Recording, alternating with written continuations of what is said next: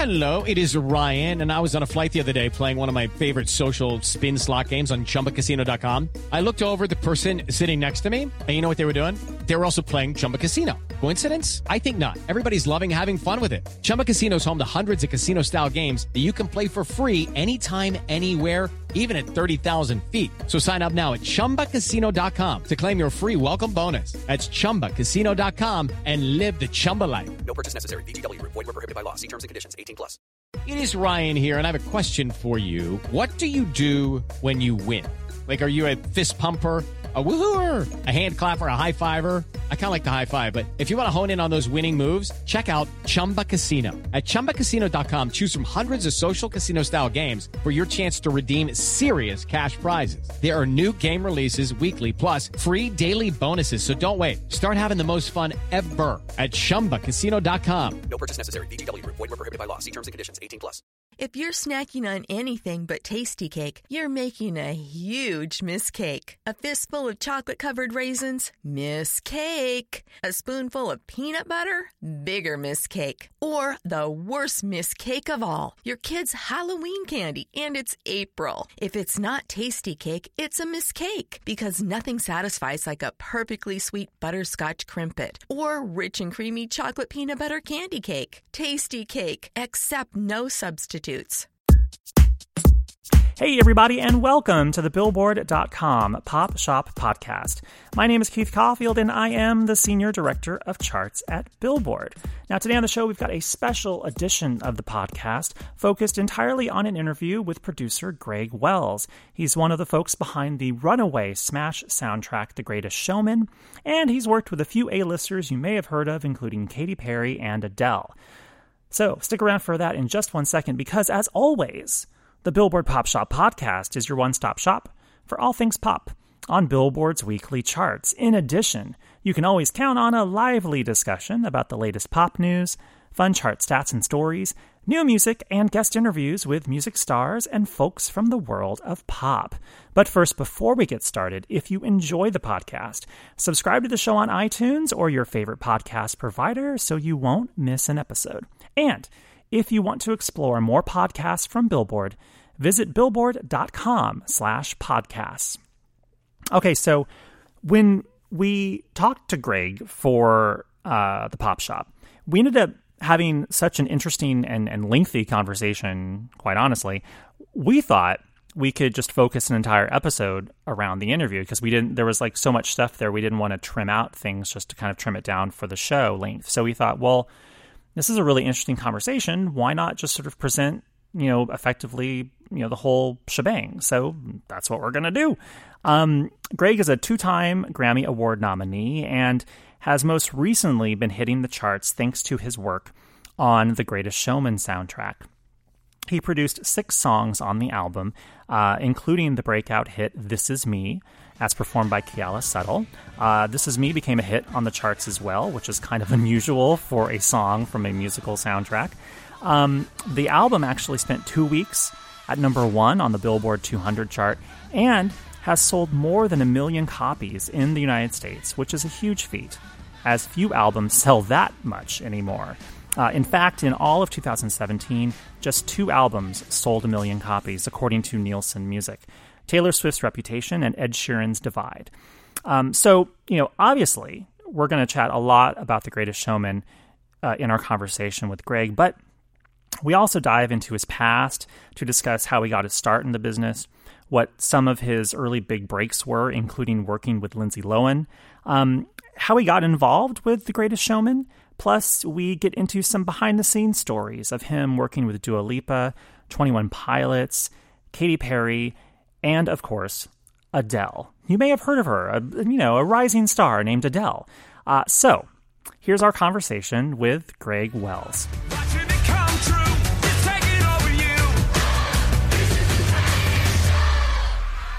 Welcome to the Billboard Pop Shop Podcast. Greg Wells, how are you? Thank you for having me. You just flew in from the Great White North. Not really. Mentally. Yeah, I've been here the whole time. But. We were talking before we started recording how you've lived here in L.A., right? L.A. for 27 years? Yeah. Did you move here specifically, like to go to school to become part of the music industry, or yes. something? Oh, okay. I'm just guessing. I didn't know. That's exactly it. Although the school that I had enrolled in by the time I got here had gone bankrupt. Well, great. They went under, and I had the father of the guy who's the prime minister now in Canada, Justin Trudeau. His dad, Pierre Trudeau, was a lover of the arts. He was a real intellectual, like, super lefty dude, and he set up this thing called the Canada Council for the Arts, and they give out grants to everything from like ballets to music teachers that want to take a sabbatical and go study something, to playwrights, to just everything. And I applied for a grant to go to the Dick Grove School of Music, which was a great music school here in Los Angeles, in the Valley, in Van Nuys. And I thought I wasn't going to get the grant, and I got a letter almost a year later saying, you got it. I had to read it like 5 times because I was convinced it said, thanks for applying, but you didn't get it. Thanks for playing, but stay home, kid. Yeah. And so I had just joined, I don't know how good a story this is, but I just joined a band. We can edit it later and make you sound scintillating. Chop me up. I joined a band that I really loved in Canada, which I didn't know was going to happen. That happened after I applied for this grant. So I didn't want to immediately leave, so I said, can I go a year later? They said yes. Anyway, the school was gone by the time I was ready to go, and so I wrote back to them and said I still would really like to go to Los Angeles, but can I study with a private teacher instead? And I had 2 private teachers, Terry Trotter, a fantastic piano player who played with Frank Sinatra, Larry Carlton, the guitarist, and then Claire Fisher, who did many, many, many things. Most famously, probably, he wrote all the string arrangements for Prince on every Prince record that you ever hear strings. That's Claire writing it himself. Prince never told him what to do. He just said, just do your thing. He was really a musical genius. And they said, as long as you get letters from those guys saying that they'll take you on, we're fine with that. So that's what led me here. Here, just take the money and go to L.A., basically. And a lot of takeout food. Okay. And how long did that last for? It was just like a year-long sort of It was study? a year. A year. Yeah, it was just enough money. It was 14,000 Canadian dollars. And what year was this? 1990. So, but your sort of first kind of like big credits actually came not terribly far after that. Like, I want to say like maybe like mid to like late 90s. Am I right? Late 90s. Late 90s. Late 90s, yeah. So, what were you doing between that first year and between like what you would consider like your sort of first professional like production gig, so to speak, like writing or producing with someone? I was here for a long time before anything took any kind of traction. I was here to study. I didn't have a work visa, so I was illegal. I could not work. Oh, well. And didn't work. So I also, you have to remember, this is like pre-cell phones, pre-internet. I didn't know anybody. I'd never been to California. I didn't know anybody in Los Angeles when I moved here. I kind of knew one drummer. I played with him for a couple weeks in Toronto. And he introduced me to a couple people, and I went to his house for dinner a few times. But that was it. Oh. So it was just walk backwards into all of this. And my piano teachers actually started recommending me for some song demo work as a piano player in some of the kind of more affordable studios scattered around Hollywood and North Hollywood. And then I started meeting a bunch of songwriters, and again, this is pre-laptop world, so right. Those songwriters needed to rent studios or hire musicians because a lot of them didn't play instruments. Right.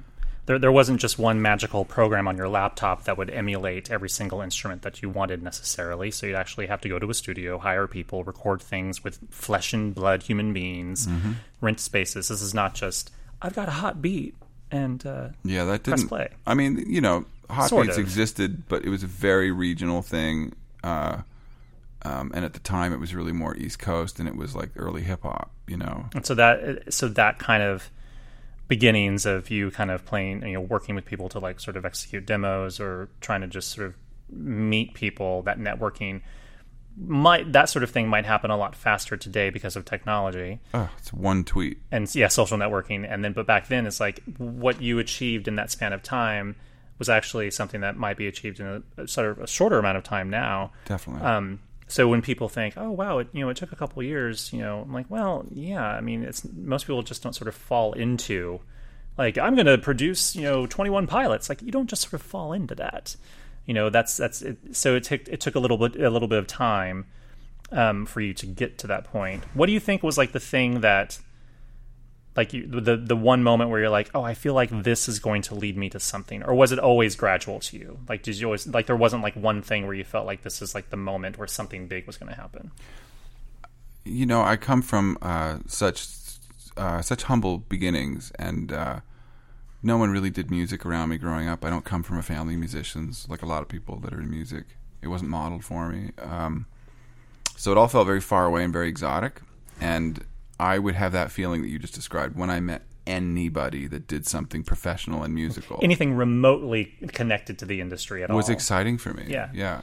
Really was, and felt like, wow, like I've met an alien from the planet I've been dreaming about my whole life. That's really what it felt like. So there were lots of spikes, and here's an interesting story. This isn't. It's not the exact answer that you for the question you asked, but it's. Damn it! Give me the one answer I want. It's a pretty good answer. So, in the early to mid 2000s, I had met the great songwriter Katy, and we really hit it off. She's a fantastic pop songwriter. Kara, for those listening, used to be a judge on American Idol, which is what most people at home may have recognized her for, but she also wrote a bajillion pop hits for all sorts of people in the late 90s and sort of more like the 2000s, but she also used to work at Billboard as That's right. an executive assistant to I think, our publisher or editor or something a million years ago. Mm-hmm. But anyway. Yeah, she's a smarty pants. She has a degree in, what is it, some kind of social political degree from Duke. She's quite a accomplished human and one of the most talented people I've ever written with. And she started plugging me in. I was working more with people like Rufus Wainwright and OTEP, who's like a female-fronted death metal band. Sure, those two things totally go together. Yeah, they did a joint tour together. But I mean, I was very on the fringe. I was definitely not doing anything pop, you know. Nor did I really even think of myself as a pop musician or producer or songwriter. I know that pop music doesn't come naturally to me, which is why I do it, because I find it very hard. Anyway, so she brought me into a lot of the stuff she was working on. One of the things she was working on, she had produced part of it, and I think she'd written the entirety of Lindsay Lohan's first album. Was that the little more personal Raw? That's the one I did. Okay. That's the second one, but I can't remember the name of her first one, but it sold like 2 million copies and made a bunch of money for a bunch of people, and she was on the radio. Yeah. And I think she was 17 at the time, and Lindsay actually has a good voice and lots of tone. I reviewed the second album for Billboard. I really liked the Stevie Nicks cover of Edge of 17. I'm really proud of the work we did on the second record. Yeah. And it was exciting for me because it was one of the few times I was working with someone who had already had kind of a perceived big hit, which hadn't really happened much before for me. And Kara and I were writing songs we were proud of, and we were using Lindsay's diary for lyrical inspiration. Her dad was in jail at the time, and it was a really fraught time. She was only 19 when this was happening. And we sort of had carte blanche to just write. You know, we knew we wanted it to be listened to by many people. We weren't making a Joni Mitchell record, but we kind of were, at least for Lindsay, you know. Right. It was very confessional. And the whole time I was working on that, I had this like electrical feeling that this record is going to change my life. Like, I just was convinced I would feel it coursing up and down my arms. It was bizarre. I remember, you know, telling everybody about it. Like, I guess I have this feeling, and I loved the music, and then it came out, and the first song went to number 1 on MTV's TRL. It stayed there for a month. It's called Daughter to Father. Yeah, that was a pretty heavy song. Powerful song about their parents, you know, fighting physically. And she made a really ballsy video that shows that happening. It shows her crying in her bedroom as a younger kid. I mean, it's really like, you know, pretty hard hitting. Why'd you have to go? Daughter to father, daughter to father. I don't know you, but I still want to. Daughter to father, daughter to father. And then it just sort of went away, and the album flopped, and I didn't know what happened because it was all over MTV for a good hot month. Yeah. And then I found out later that she got called to do a movie that Meryl Streep was going to be in, that I think Robert Altman was directing. Prairie Home Companion, I think was the movie. That sounds right. And then she just wanted to focus on that, and she wouldn't go to radio to promote it. That's what I was told. Right. And radio really wants you to come and shake their hand, for them to back it. It helps to do some promo. Yeah, well, it definitely doesn't help to go, I'm not showing up. Right. When they're asking. She was like, no. She didn't go to one radio station, I believe. So it just sort of died in the vine. And I thought, well, why did I feel that? What the heck? Like, clearly I'm not psychic at all. Sorry, this is so long, but... And then I just sort of went on to, like, whatever I was working on next, and my career was really in a place where I didn't have the career I wanted to have. I was still saying yes to working on things that I didn't love. I hadn't had that penny drop yet. Right. I thought that, because, as a young musician, you kind of have to say yes to everything. Right. To just keep the lights on. Like, it's I'm working, hard. I need to pay the rent. I'll do, I've never had a job that wasn't music, but I've stretched the definition of that sort of to Monty Python, sort of hilarious, Right. extremes. Like, this is totally still music. It's not music. But it is. Yeah, I am playing kind of an instrument, but anyway, I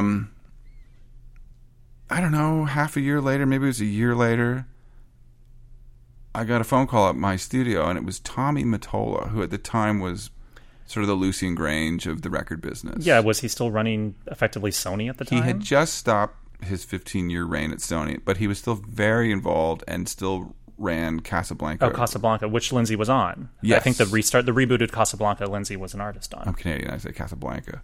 Either way, I think it's acceptable. I prefer not my own pronunciation because I hate myself. Anyway, so he called and he said, I heard what you did on Lindsay's record, and I, sorry it didn't go. We didn't sell very many copies. So he said, I heard what you did on it, and, I've signed this kid named Mika out of London.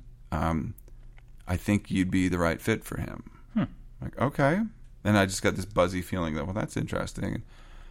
Anyway, I wound up becoming Mika's record producer, and he had a song on his debut album called Grace Kelly that just sort of took over most of the world. I try to be like Grace Kelly, but all her looks were too sad. So I tried a little Freddie. I've got an entity. I mean, it was a huge hit in Europe and the UK. And it was a moderate hit in America as well. He was too gay for American radio. In fact, the head of Clear Channel at the time told Mika's mother, we love this song. We can't play a song with a man singing in falsetto saying he wants to be like a woman. We just can't get behind it. Today might be different. I would like to think it would be, but she was literally told that. I mean, I didn't see that guy say it to her, but she told me that This story. is what you've heard secondhand. From her. Right. From his mom. Just saying in case anyone's listening and they're going to suddenly blow that out. I'm like, this is what you were told. It's what I was told. Yes. Yeah. That came out in the UK, and it shot to number one, and it sat there for 7 weeks at number one. We couldn't believe it was happening. We sold almost 6 million records. I wound up selling, 8 or 10 million records with me. It changed my life. That was the record that changed my life. Suddenly you could not have to worry about paying, keeping the lights on. Sorry that took 30 minutes to tell the story, but I really thought it was the Lindsay record. And as it turns out, it was, in a way. Actually, it was, but very indirectly. It's funny how what you sometimes think is going to be, oh, this is going to be it, and then it doesn't go the way you think. But it did. The music was still impressive enough to where someone who had the next project said, I really believe in you and the sound that you provided and helped shape. I believe in that. And just because that album didn't work, we know that there were maybe circumstances, why that album didn't sell as well as it should have. So with Mika, they're like, well, maybe he's available for doing promo. He's not going to go into a movie. And then suddenly everything changes. You can never really tell what something is, and which is just true for life in general. But then I say you never really, really know how one thing leads to the next. Mm-hmm. And sometimes it can be the next thing, or sometimes it's 10 steps later, right. And the first 9 were kind of like, what was that? But you can totally trace it back to Cara Diaguardi and Lindsay Lohan. It's like in some weird sort of cosmic world, you wouldn't be working with The Greatest Showman had it not been for Lindsay Lohan. I can trace all of it back to 2 things. Back to the fact that I very luckily got that grant to come here. And then secondly, because I found an ad. I don't know if you remember the Recycler. It was the original Craigslist here in LA. They're like, it's like, I need a drummer or whatever. It was like published classified ads, pre-internet. And so there was a huge, there's lots of musicians here that are always selling used gear. There was a particular little $300 thing that I wanted to get. And I called, and this lovely woman answered the phone named Shelley Speck. And she said it was a mixer. And I said, well, she said, yeah, you can come see it if you want. It's at my office. And I was like, what? You have a mixer at your office? Why in the world would you have a mixer inside an office? Do you work in music? She's like, yeah, I do. I'm a songwriter for Almo Irving. And I couldn't believe it. So I said, okay, well, I can trace almost all my work back to Shelley Speck. Wow.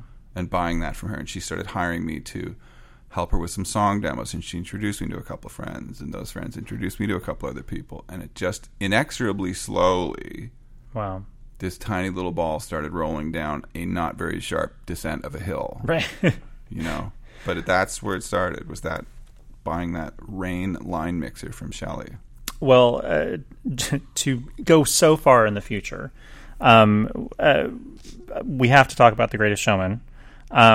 And I'm going to rattle off some statistics, which you may enjoy. Well, you produced 6 of the 11 tracks on the Greatest Showman soundtrack, I believe, is the correct number. I felt the other ones didn't need me to, I loved how they were. There were a number of producers on the album, and you helped produce 6 of them, 6 of the tracks. Of course, the album hit number 1 on the Billboard 200 albums chart, and it recently became the first soundtrack released in more than 4 years to sell 1 million copies in the U.S., which is staggering because no one really buys albums anymore. So for anything to sell 1 million copies is a big deal, especially for a soundtrack, because, there really has to be a compelling reason for someone to buy a soundtrack. And The Greatest Showman became this sort of phenomenon. And it sounds like a very sort of pedestrian question, but how did you get involved? Because you hadn't done tons of soundtrack work. Necessarily. I mean, I know the Ariana and Mika track Popular ended up on a Wicked sort of special edition, but that was like a cast recording. But I don't think there's a whole lot of soundtracks necessarily in your repertoire. So how did this opportunity come about?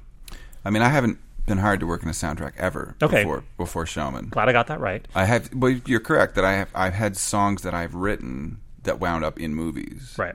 But they weren't always tailor-made for that movie, or I think only one was, actually, and then the rest was just sort of, it's a music supervisor going, that would be great in this movie. Right. I've never worked on a cast album before. I've never worked on a movie before. So Michael Gracie, the director, called and said, you sounded great on that Lindsay Lohan record, so let's get you on The Greatest Showman. I heard that really long interview you gave with Billboard. All right, stop. This is going to become a 2-minute intro before we get to The Greatest Showman. We're editing all that other stuff please out. chop it up. So... Michael Gracie, who is a lovely, lovely, enthusiastic, just fan of art. And, Australian director of the film, I believe. Yes, and that was his first film. Oh, wow. Which he was reminded on a daily basis by everybody around him. It's a whole lot of people with a lot of money invested in this thing. Yeah, and Don't screw it up. I understand why there was, some skittishness and stress. Just, he'd never made a movie before. Hugh Jackman had his back. Hugh hired him. Michael hired me, so Michael had my back, but I'm sure people were thinking, no one's done this before. Right. But he was trying to make a period piece movie that also, it was very important to him that it feel contemporary. And it's very easy to make that concoction sort of unbearably cheesy and like, wreck it. Mm-hmm. And he said... they'd been working on the movie music for 4 years before I got hired. I worked on the film for the last half year of it. And he said, Greg, I feel like what you do musically has one foot sort of rooted in the classics, but also feels contemporary without being gimmicky. And I think that might be the right aesthetic to apply to the music that we've got right now, which is... The songs are great in terms of the presentation of them. It's a bit of a mess right now. And we need someone to lasso and border collie the whole thing into like a, the thread of continuity, which we don't have. Mm-hmm. And he said, I think you're the guy. So they gave me one song, which is called From Now On. I started with that.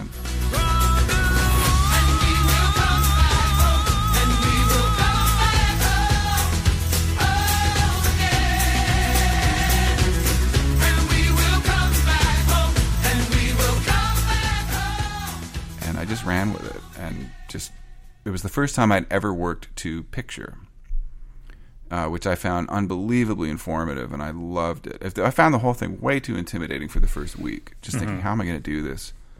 A lot of the stuff was already recorded. And so I was given sessions that included the very first version of the demo, occasionally a second version of a demo, and then producer number one that had been hired. Like their pass of it, and then the other person. Yeah, everyone's tracks, and orchestral session 1, orchestral session 2 done on a different coast with a different orchestral arranger. You had all these different pieces that you had to somehow assemble together, and that, in theory, this melange of sounds that you have, like, great, I've got these 25 tracks, I'm overestimating, for one song from now on, and now you have to make it look like it should go with what you're seeing on the screen. Yeah. And also be contemporary but classic. Right. But also just sound good, and maybe it could become a hit record, and also be true to the emotions on the screen. I mean, you probably have all those notes coming out to you. You're like, yeah, sure, this is great. Oh, my God. The average track count was north of 350 tracks per song. Wow. Quite often going over 400 tracks per song. And that's before I'd recorded anything of my own playing. Right. So, Michael said, I know this is a lot, but you can use none of it. You can use all of it. You can use parts of it. You can replay things. You can replay everything. You can, whatever you want to do, you can bring in other people. Let's just try to make this work. So once I sort of got over the initial intimidation of how kind of macro this whole thing was, and my insecure voice saying, you've never worked on a movie before and you don't know what you're doing. And, I just realized that it's kind of like no different than what I do every day. It's just storytelling, but there's a visual component. Right. And it was great because Michael's visuals were so good. Like, pretty much the clips I had, they weren't the final edit, but it basically looked as good as the final movie does. Mm-hmm. With those amazing performances and, working on This Is Me with Keala's incredible performance captured on camera. And I would just see that 50 times a day working on the track. I would always want the picture up.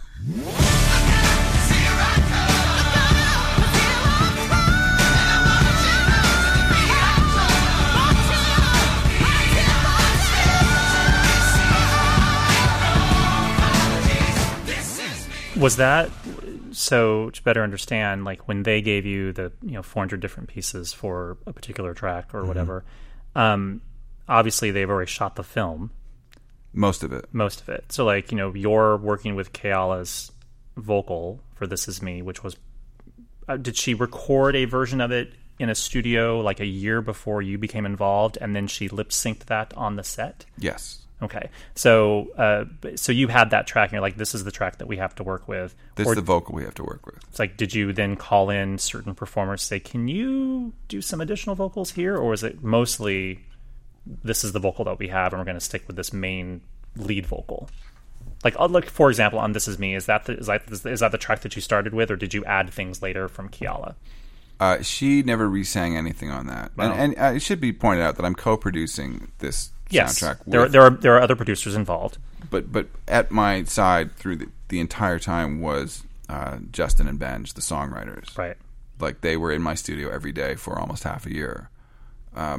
Just couldn't get rid of them. Could not get rid of them. They were on the podcast earlier this year too, as well as Keala. So what do they know? I'm just saying, like, we're not throwing anyone under the Greatest Showman bus here. It's all one big team. So they were. It was. Yeah, I'm absolutely a cog in a big machine, and it was getting to work on their songs was amazing. To have a script like This Is Me, and with her performance, really incredible. So a lot of it was done. We did recut some vocals with Hugh and Zendaya, and I think Keala recut a couple of things, but it wasn't at my studio. It was really nuts. I'd show up, and with no warning, at like 11:30 in the morning, I'd get an email saying, okay, we have a new word in the middle of the third line of the second verse that Hugh's recorded in Miami because he's shooting a new movie there.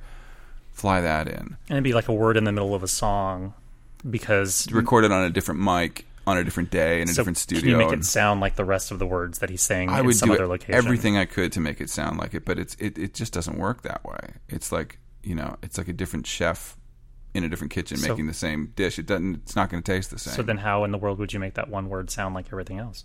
I'm an old man, Like you ultimately did, or did you just say re-sing the whole damn thing? No, there's I can make it work. Unless it's really broken, I can make it work. Wow. And nothing was ever really broken. So you continued to work with Keala after The Greatest Showman, or sort of kind of while it was happening. You produced her EP Chapter 1, which came out last December. It's a covers record, and it has great covers of Nika Costa, and I think there's a Chris Stapleton cover on it.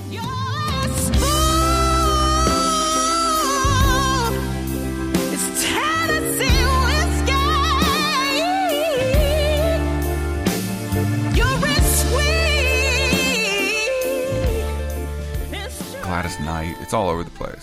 Who she briefly sang background vocals for a million years ago.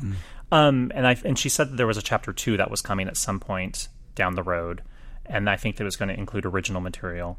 Is there anything that you can say about the status of that project? Though I know Keala is not here to speak for herself, so there's only probably so much you can say, but can we say anything about Chapter 2? We have been writing and recording music off and on, even before Chapter 1 came out. And, I wrote to her an email last summer, because I was working on This Is Me all the time, and I just finally wrote to the director and said, who is this person? Who, I've never heard anyone sing like this. I've never seen a performance like this in a movie in my life. Who is this? And he wrote back and said, oh, it's Keala Settle. And it turns out I'd actually seen her in Waitress on Broadway, but I didn't realize it was her. And I was friends with the drummer. I am friends with the drummer in Waitress, and I was kind of watching the whole thing more. And so he gave me her email address. I asked if it was okay to reach out to her, and I did. I just said, you're fantastic. You're killing me. I'm like, you're making me cry every time I hit play.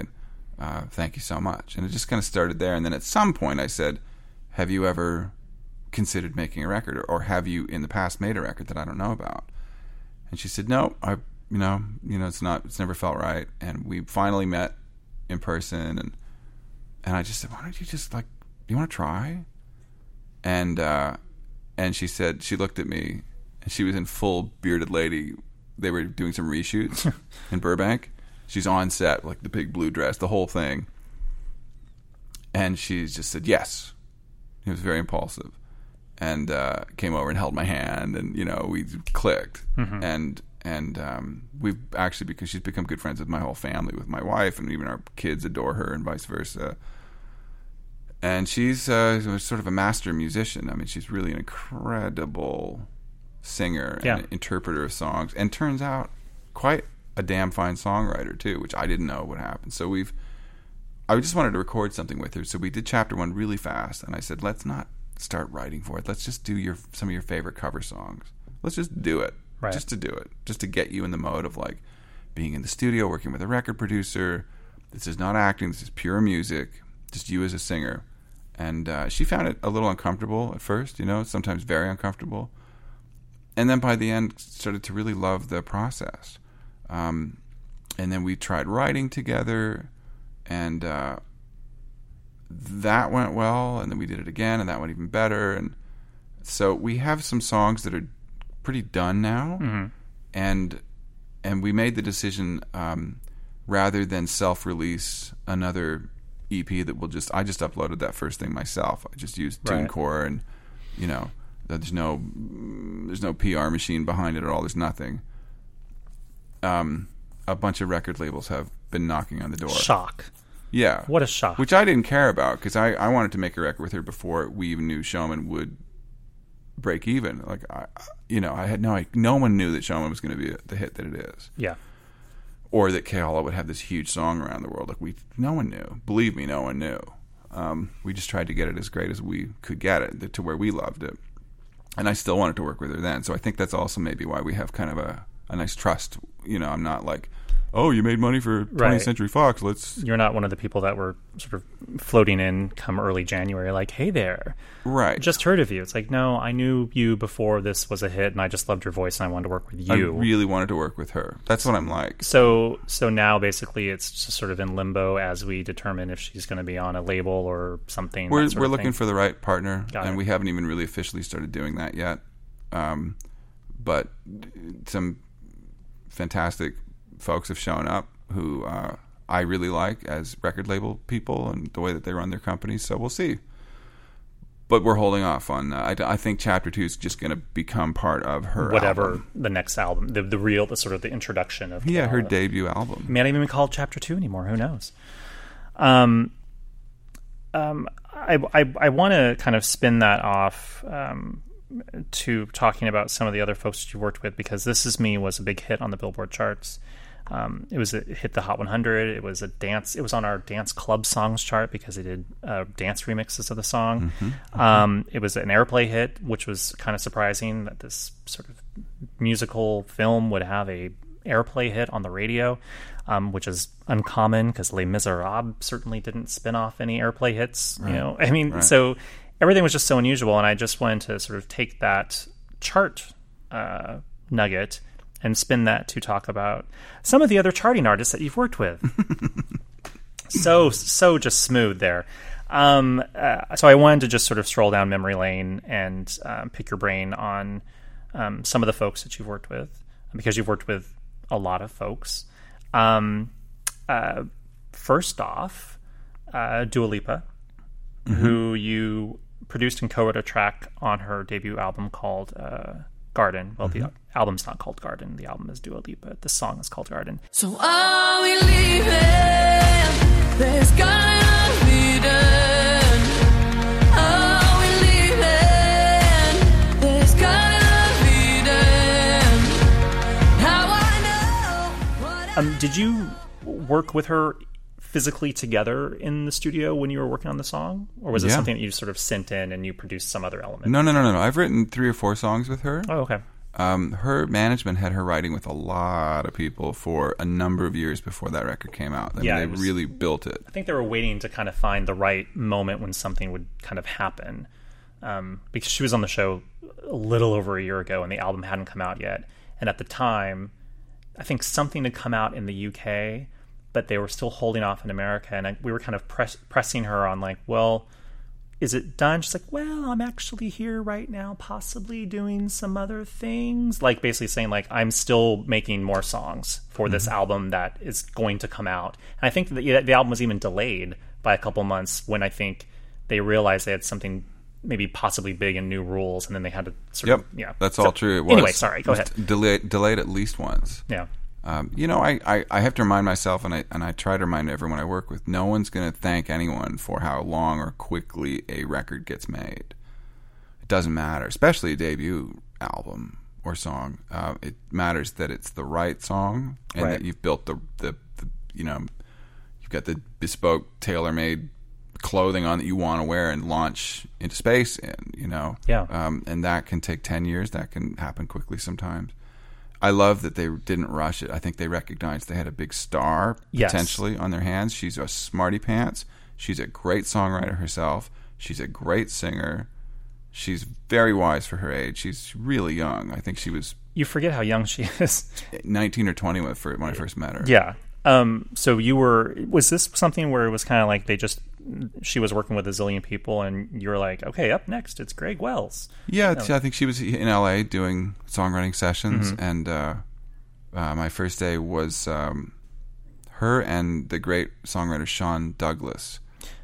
We wrote 2 songs with her, and the first one was Garden. It used to be called Garden of Eden, and she shortened it to Garden. And then I was in London maybe a year later, and I did a day or 2 with her then as well, writing something that didn't see the light of day.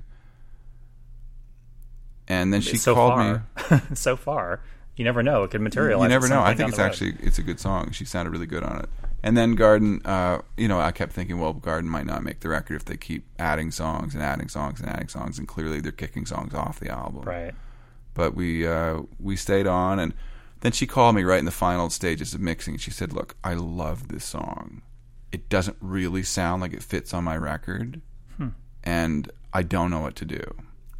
So I said, okay, well, let me hear your record. So she sent me her favorite songs, and I said, all right, who worked on this? And most of the songs were done by one team. And I said, well, I'll just co-produce it with them. Like, I want you to be happy with it. I want you to feel like this also belongs on the same, whatever the metaphor is. I'm trying to be funny, but I wanted to feel like it's part of the same record. Right. Because we'd done that song I think 2 years before that stage, where she'd already kind of probably reinvented herself at least once or twice, or maybe 10 times, who knows. Mm-hmm. And she said, okay, well, let me ask them. And everyone was up for it. So we did. And basically, it sounds like what we had before, but there's a couple of like extra little background vocal, sound effecty things. Mm-hmm. And I love what happened with it. But it does just skew a little more toward the rest of the production style on her record, which in presentation is super important. And I don't feel like you have to use what right. I wasn't even there when they were making most of these tracks. And I always I hate it when a song jumps out where clearly it was done with a team of people that didn't hear the rest of the record. Mm-hmm. I don't want to feel that like... It's like this, it's a whole bunch of different parts of something that don't actually assemble. It's like this weird Frankenstein thing. You're like, this should really go together. It's like it should be a cohesive... That's what's so great about her album, is that you feel like it's all a part of her and her vision. And it's very pop, but at the same time it's very sophisticated. It's like when you see her and her sort of vision and what she looks like and how she sings, I think it all goes together very well, and I think it's a great pop album. And I can see why they wanted to make sure, and she probably wanted to make sure that it worked together. I'm glad she reached out about it, So for that, did you just basically say, all right, we'll take all the parts, and if they want to tweak it to a certain way, make it sound the way that you want it to make it sound? Exactly. And I give you my blessing. Did you have to like sort of listen to it again and be like, no, that sounds terrible? Or you're like, I trust you? I'm sure that I'm I don't take myself very seriously at all, which is hopefully self-evident, but I take the music really seriously. Mm-hmm. And the most valuable commodity I have are my mastered tracks, like the masters, as a record label will call it. So I can't just give that away. I can't just hand that over to whomever. So we had to work out some sort of, deal where everyone was comfortable, where I was comfortable, where the other producer was comfortable, where Duo was comfortable, everyone. Wow. Once we had that, then yes, I sent them my Pro Tools session, and I said, let me hear it, and let's collaborate on it together. So it can be a true actual co-production where you're all producing it together, as opposed to here, go ahead, and like, because you always, I think the average person will see credits on songs and not fully understand, well, what did that person do, and how did you go from there to there? From point A to point B, right. And what you described is similar to something that, it was Leland and Justin Tranter were here talking about working with Selena Gomez, and there were like 7 songwriters on a track. Right. I'm like, how in the world are that many people? And then they described the process of like, well, it started with me, and then these producers came in and they added a different kind of beat, and then and then we get to like 7. Because Selena came in and changed the lyrics again. Right. So it's interesting from what you described how, it sort of there's many more cooks in the kitchen, but at the same time, the end result can still be a very cohesive, moment or cohesive song as part of a larger vision. And I digress because I see you think you have long stories.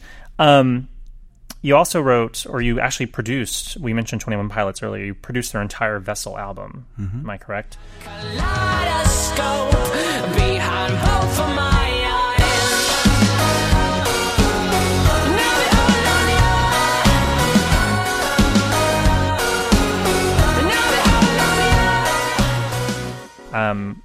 Could you sense that they were going to become as big as they ended up being? Because the next album, Vessel was big, but then Blurry Face ended up becoming enormous. Did you could you sense at the time oh, they're onto something, this is going to be huge? Oh, I yes. Yeah. It was really evident. No, the answer is no. I thought they were going nowhere. You can see on YouTube, you can see performances that they did in their hometown before Vessel, and they were asking for favors from every friend that they had. They were borrowing scaffolding, and Tyler's roommate is a great videographer. I don't think he's a roommate anymore. He's married, but they lived together for a long time. And that guy just makes amazing videos. He's really talented behind the camera, and they were just killing it then. Mm-hmm. He was jumping off 15-foot risers then, and it's gonna get hurt someday. His knees at some point are gonna be like, the party's over. I'm an old man. But he's not an old man yet. Yeah. And I had a huge gut feeling about them, and they're it's a pretty incendiary duo, and Tyler is sort of devastatingly talented as a songwriter, as a producer, as a track guy. He's fantastic. You know, I just had that feeling. Here's the only thing I can rely on. I know when stuff makes me feel that sort of buzzy, kind of excited feeling inside, and when I have that, and when we can finally get it to the finish line in my studio where I feel like I want to play this for people, I can't wait for people to hear this, then I know I have something. I have no clue how it's going to react to the fickle marketplace. You can't really predict that stuff, but I do know it will find its audience. Like, that's how I felt about Showman. I felt like this will find its audience. The audience could be 10 people. It could be a lot more than that. It could be not much more than that. But it will definitely find some people that get it like we do. Right. You know? And absolutely. I think Vessel, it's probably fair to say, caught Atlantic by surprise, maybe, to some degree, you know? I think so, yeah. And they started selling out shows, and there wasn't like a huge push at all behind Vessel. Mm-mm. But I think then they were like, okay, well, we gotta get behind the next record, and Blurry Face is a great record, and it's, you know, when you have that sort of wind in your sails because they really chased it. Oh yeah, it makes a big difference. But it's nice. It's made Vessel sales go up. We just went platinum a couple months ago. And no, what happened to them is incredible because, you know, Blurry Face was so huge, and then basically what happened was everyone that was really into Blurry Face was like, oh, I think I'll probably be into the rest of their stuff, and people actually wanted to go buy and stream and download the two. I think there's two previous albums. I think this. Yeah, they have some indie albums they made too, which are really good. And all those, like, Vessel started selling and like showing up back on the charts. So I mean that speaks to, you know, their artistry and how they were able to. It's not just about that one album, Blurry Face. It was about their catalog. And then it's like, no, there's more than just this one hit record. We actually have this whole catalog, and people were discovering them, which is incredible. Absolutely, and what you want to happen. Mm-hmm.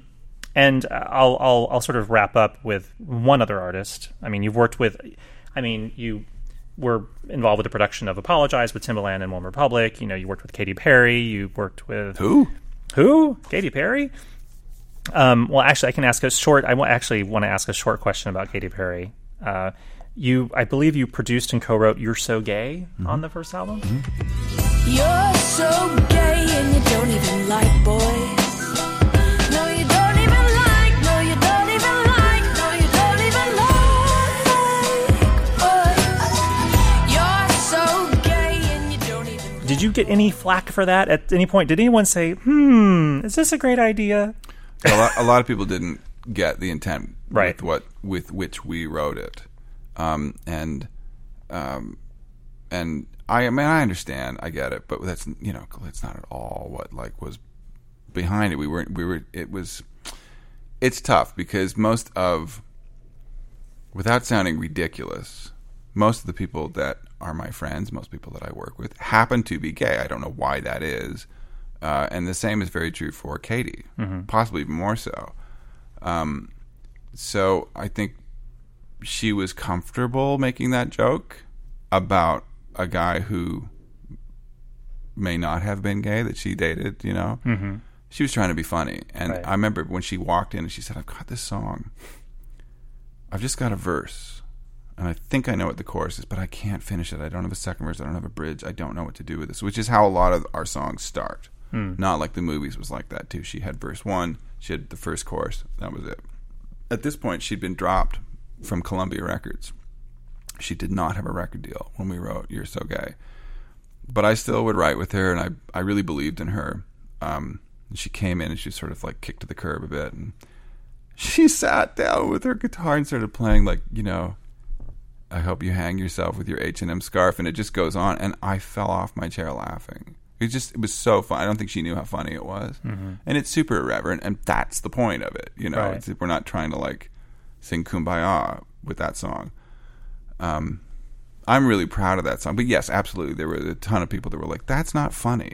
You know, friends of mine would say that's not funny. And then other friends were like, that's my favorite song. So I find that a lot of the music I've worked on has a very polarizing effect. I don't know why. People either hate it or they feel the opposite about it. Yeah. You also worked with Adele a woman that you may have heard of on her 21 album. You wrote a track called One and Only.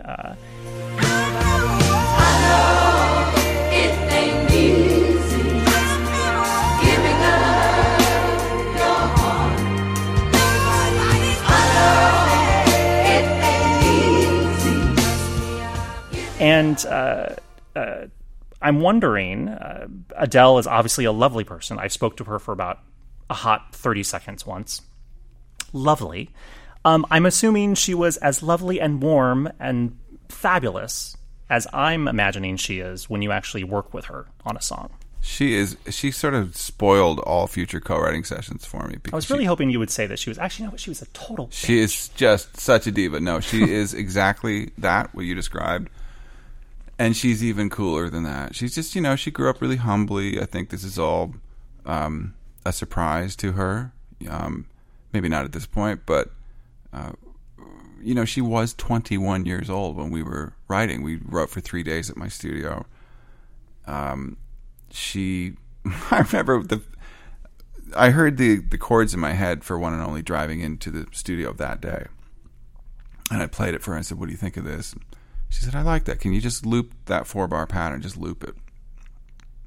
Okay. So I'm in the room where I record vocals also has 3 pianos in it. And so I'm sitting at one of the pianos and playing. She said, just keep repeating that. And she's walking around with a notebook and a pencil. And I can hear her kind of like muttering, kind of humming. Mm-hmm. It had gone on for a while, like 10 minutes. This is a woman just wandering around muttering to herself. Yeah, like maybe she has something's wrong, you know? So I remember saying, like, do you want me to keep playing? She said, yeah, if you don't mind, just keep. So finally, after like 15, 20 minutes, she said, okay, you can stop. I have something, and it's so English. She said, it might be utter shite. Yeah. But just tell me what you think. She said, can you play it again? So I counted her in. And she unleashed in full voice the exact melody and lyric that is on the record. That's the first time she ever sang that chorus. And then we finished, and she said, in all earnestness, she looked at me and said, well, what do you think? And I was like, I just started laughing. So I think we're onto something. It was ridiculous to have her maybe 2 feet away from my ear, and she was singing that chorus. Wow. In my to me. And I knew I was the only person hearing this, but I just had this feeling like more people will hear this melody at some point. Wow. Nobody knew that 21 would go on to break all the records that it did. Yeah. I mean, 19 was successful, so you already knew that, but at the same time, like, no one knew that it would, 21, the next album would just turn into this once in a generation type album. Yep. I mean, it was like, when you think of 21 now, it's like, that would have been so terrible had you known, like, if you were, I mean, God help the people that worked on 25, because you're basically trying to, like, that would be effectively the same thing as, like, so you have to work with Michael Jackson on the Bad album following Thriller. Yeah. It's like, how do you, like, such pressure? And it's like, it's like, oh, well, 19 was great. It did pretty well, and now she's doing her second album. She's a lovely woman. She's a great songwriter, great singer, as opposed to, this thing is going to sell millions and millions and millions. It's going to become this. It's like, you didn't have that pressure. It was just, we're having a great moment and we're getting to write songs together. I hate that toxicity. I hate it. I cut you off. I am kind of curious. You said you spent 3 days together. Did you write more than one song? Are you allowed to say? Because I think this is the one song that she has released with you. Are there other songs that you worked with her on that did not come out yet? Yeah, we demoed. That you're allowed to say. Yeah, it's the fans know about it. It's a song called "Devil on My Shoulder." Is it like floating around in demo form? I don't think so. I think great. Someone... Link it to us. We can put it up with the story. Yeah, no, it's on my phone. Great, play it. She Call up registered Adele. it. She'll be fine with it. I'm sure. She registered it, and her fans caught it, and they're like, "Oh, what's that?" Well, what's this song? And it was sort of a Bo Diddley, very up tempo, kind of like 50s, almost big band thing that was really fun. And she has emailed me since doing it, going, we gotta finish that thing, because it's really like it's, and she sounds amazing on it, but it really did not fit what became 21. Right, sonically it just wasn't happening. It's just a very like kind of fun, psychotic, very up-tempo songs. She doesn't do a whole lot of like up-tempo numbers. That's the thing. Like, it's like mid-tempos, slightly up-tempo, but she's not like doing like dance bangers. I hope at some point the world will hear it because it's actually great. Like, there's, we didn't quite finish it, but it's really fun, and we had a blast working on it together. But your point is really interesting. Like, the hardest thing is not to have a big hit. The hardest thing is to have a big hit after you've already had a big hit, because the water you're drinking, it's really hard to avoid it. It's kind of poisoned. It's toxic. There's so many bean counters in an artist's ear once they've had a big commercial success that's made, whatever money that the artist and their manager makes, the label's making, 5 to 10 times more than that. I mean, the labels really get the lion's share of the profits. So they are not going to hold back and say, well, this has got to, it's got to do at least what the one before did, if not surpass it. There is so much pressure right now for you to make tons of money. And that has never made art better. It Right. always makes it worse. And I feel very Papa Bear protective over that. That kind of pressure, that sort of like people whispering in your ear, just makes you second guess yourself, takes you out of the moment, leads to crappy art, And I think some people can handle it. I'm too thin-skinned to handle it. I can't. It just makes my eyes cross, and I hate seeing an artist I'm working with feel that stuff. So I really like working with an artist that's at the point that she was at then, after she'd made 19, and I think she won the Grammy for Best New Artist or something. She had a great moment on Saturday Night Live. But she was still kind of like under the Sarah radar. Palin show. Yes. Was it really? It was the Sarah Palin show that she was on. Crazy. Yeah. But that's a cool place to be at. There wasn't like this massive corporate expectation that we're all going to get our bonus checks this year, but that is what happens. That's why I love working with 21 Pilots, because they just made some indie records that they just done on their own. No one knew they were going to wind up going platinum. I just knew that they were great. It's very hard and takes a very objective, very wise artist to not succumb to that kind of, what do I do? What do I do? What do I do? How do I do this again? It's so much of this stuff I feel like is out of our control. Yeah. How things connect to the marketplace. It's timing is a huge part of it. You got to have a great product, but ultimately you got to have something that you feel like you can go up on stage and sing and want to sing for the 500th time in a row, and that's got to come from a true place. And if you're trying to second guess the marketplace, then you're more of an entertainer at that point, and you're trying to make money from entertainment. I sway more to people trying to create something original that they're proud of, and I'm all for it being entertaining, but I want the pendulum to be more on the art creation side of things rather than like, how do we fleece the public? Right. I think it's an interesting way to kind of wrap this conversation up when you talk about the sort of happy circumstance of commercial success, but that's not in your brain. That was me knocking my noggin. And you're not, it's like you want to make great art, and yes, we're all in a business, so there is obviously monetary, you are rewarded for such art. But at the end of the day, you're still doing things that you feel strongly about. But what's interesting is that, to circle it back to the very beginning of the conversation, you're not having to do that thing where I'm calling this music, but it's not really in the music business. You're doing things that you really want to do now. You can make those choices, and you're not worrying about having to, am I going to have ramen for the next 3 weeks? Like, it's like such a great, incredible change, and how far things have come. And it all comes back to, you bought that mixer and you met the right people and you started doing demos, and then cut to, 25 years later, and you have a track on Adele's 21, and you worked with 21 Pilots, and you worked on The Greatest Showman.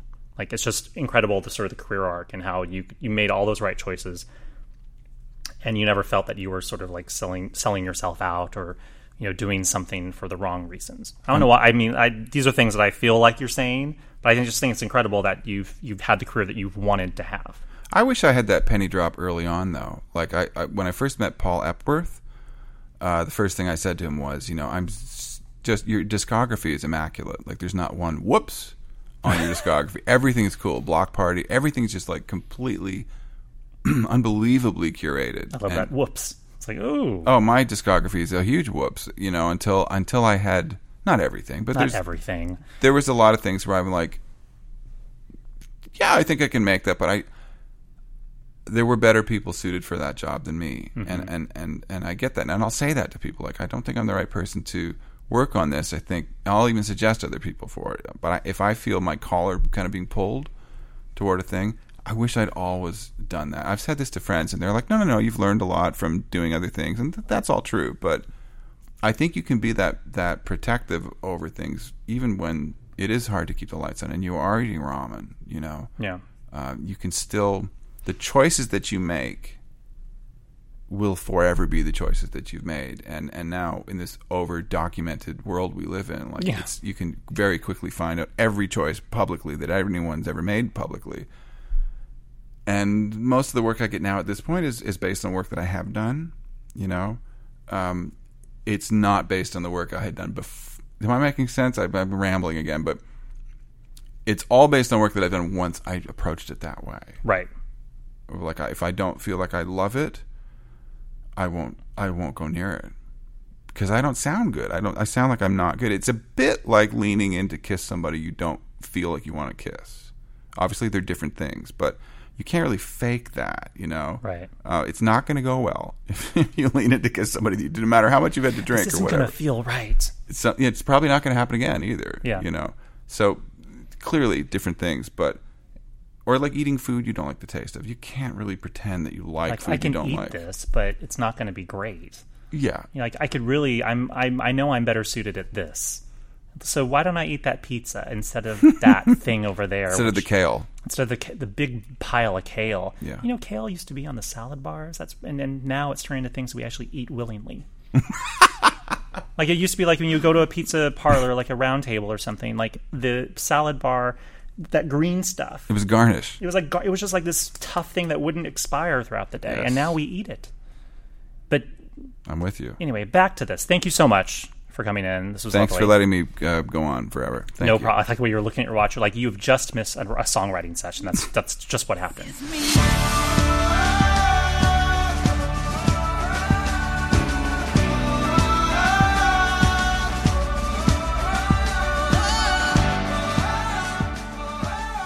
Thanks again to Greg for stopping by the Pop Shop. We really appreciated your time, and we loved chatting with you. So come back anytime. We're going to go out on one of the biggest songs that Greg has been a part of.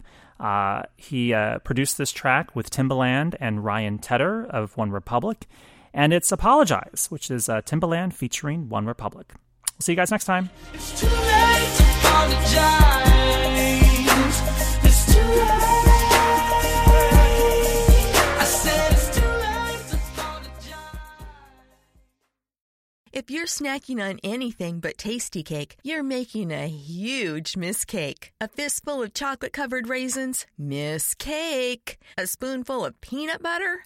Bigger mistake. Or the worst mistake of all, your kid's Halloween candy, and it's April. If it's not tasty cake, it's a mistake, because nothing satisfies like a perfectly sweet butterscotch crimpet or rich and creamy chocolate peanut butter candy cake. Tasty cake, accept no substitutes. Lucky Land Casino, asking people, what's the weirdest place you've gotten lucky? Lucky? In line at the deli, I guess? Aha, in my dentist's office. More than once, actually. Do I have to say? Yes, you do. In the car before my kids' PTA meeting. Really? Yes. Excuse me, what's the weirdest place you've gotten lucky? I never win and tell. Well, there you have it. You can get lucky anywhere, playing at LuckyLandSlots.com. Play for free right now. Are you feeling lucky? No purchase necessary. Void where prohibited by law. 18+. Terms and conditions apply. See website for details.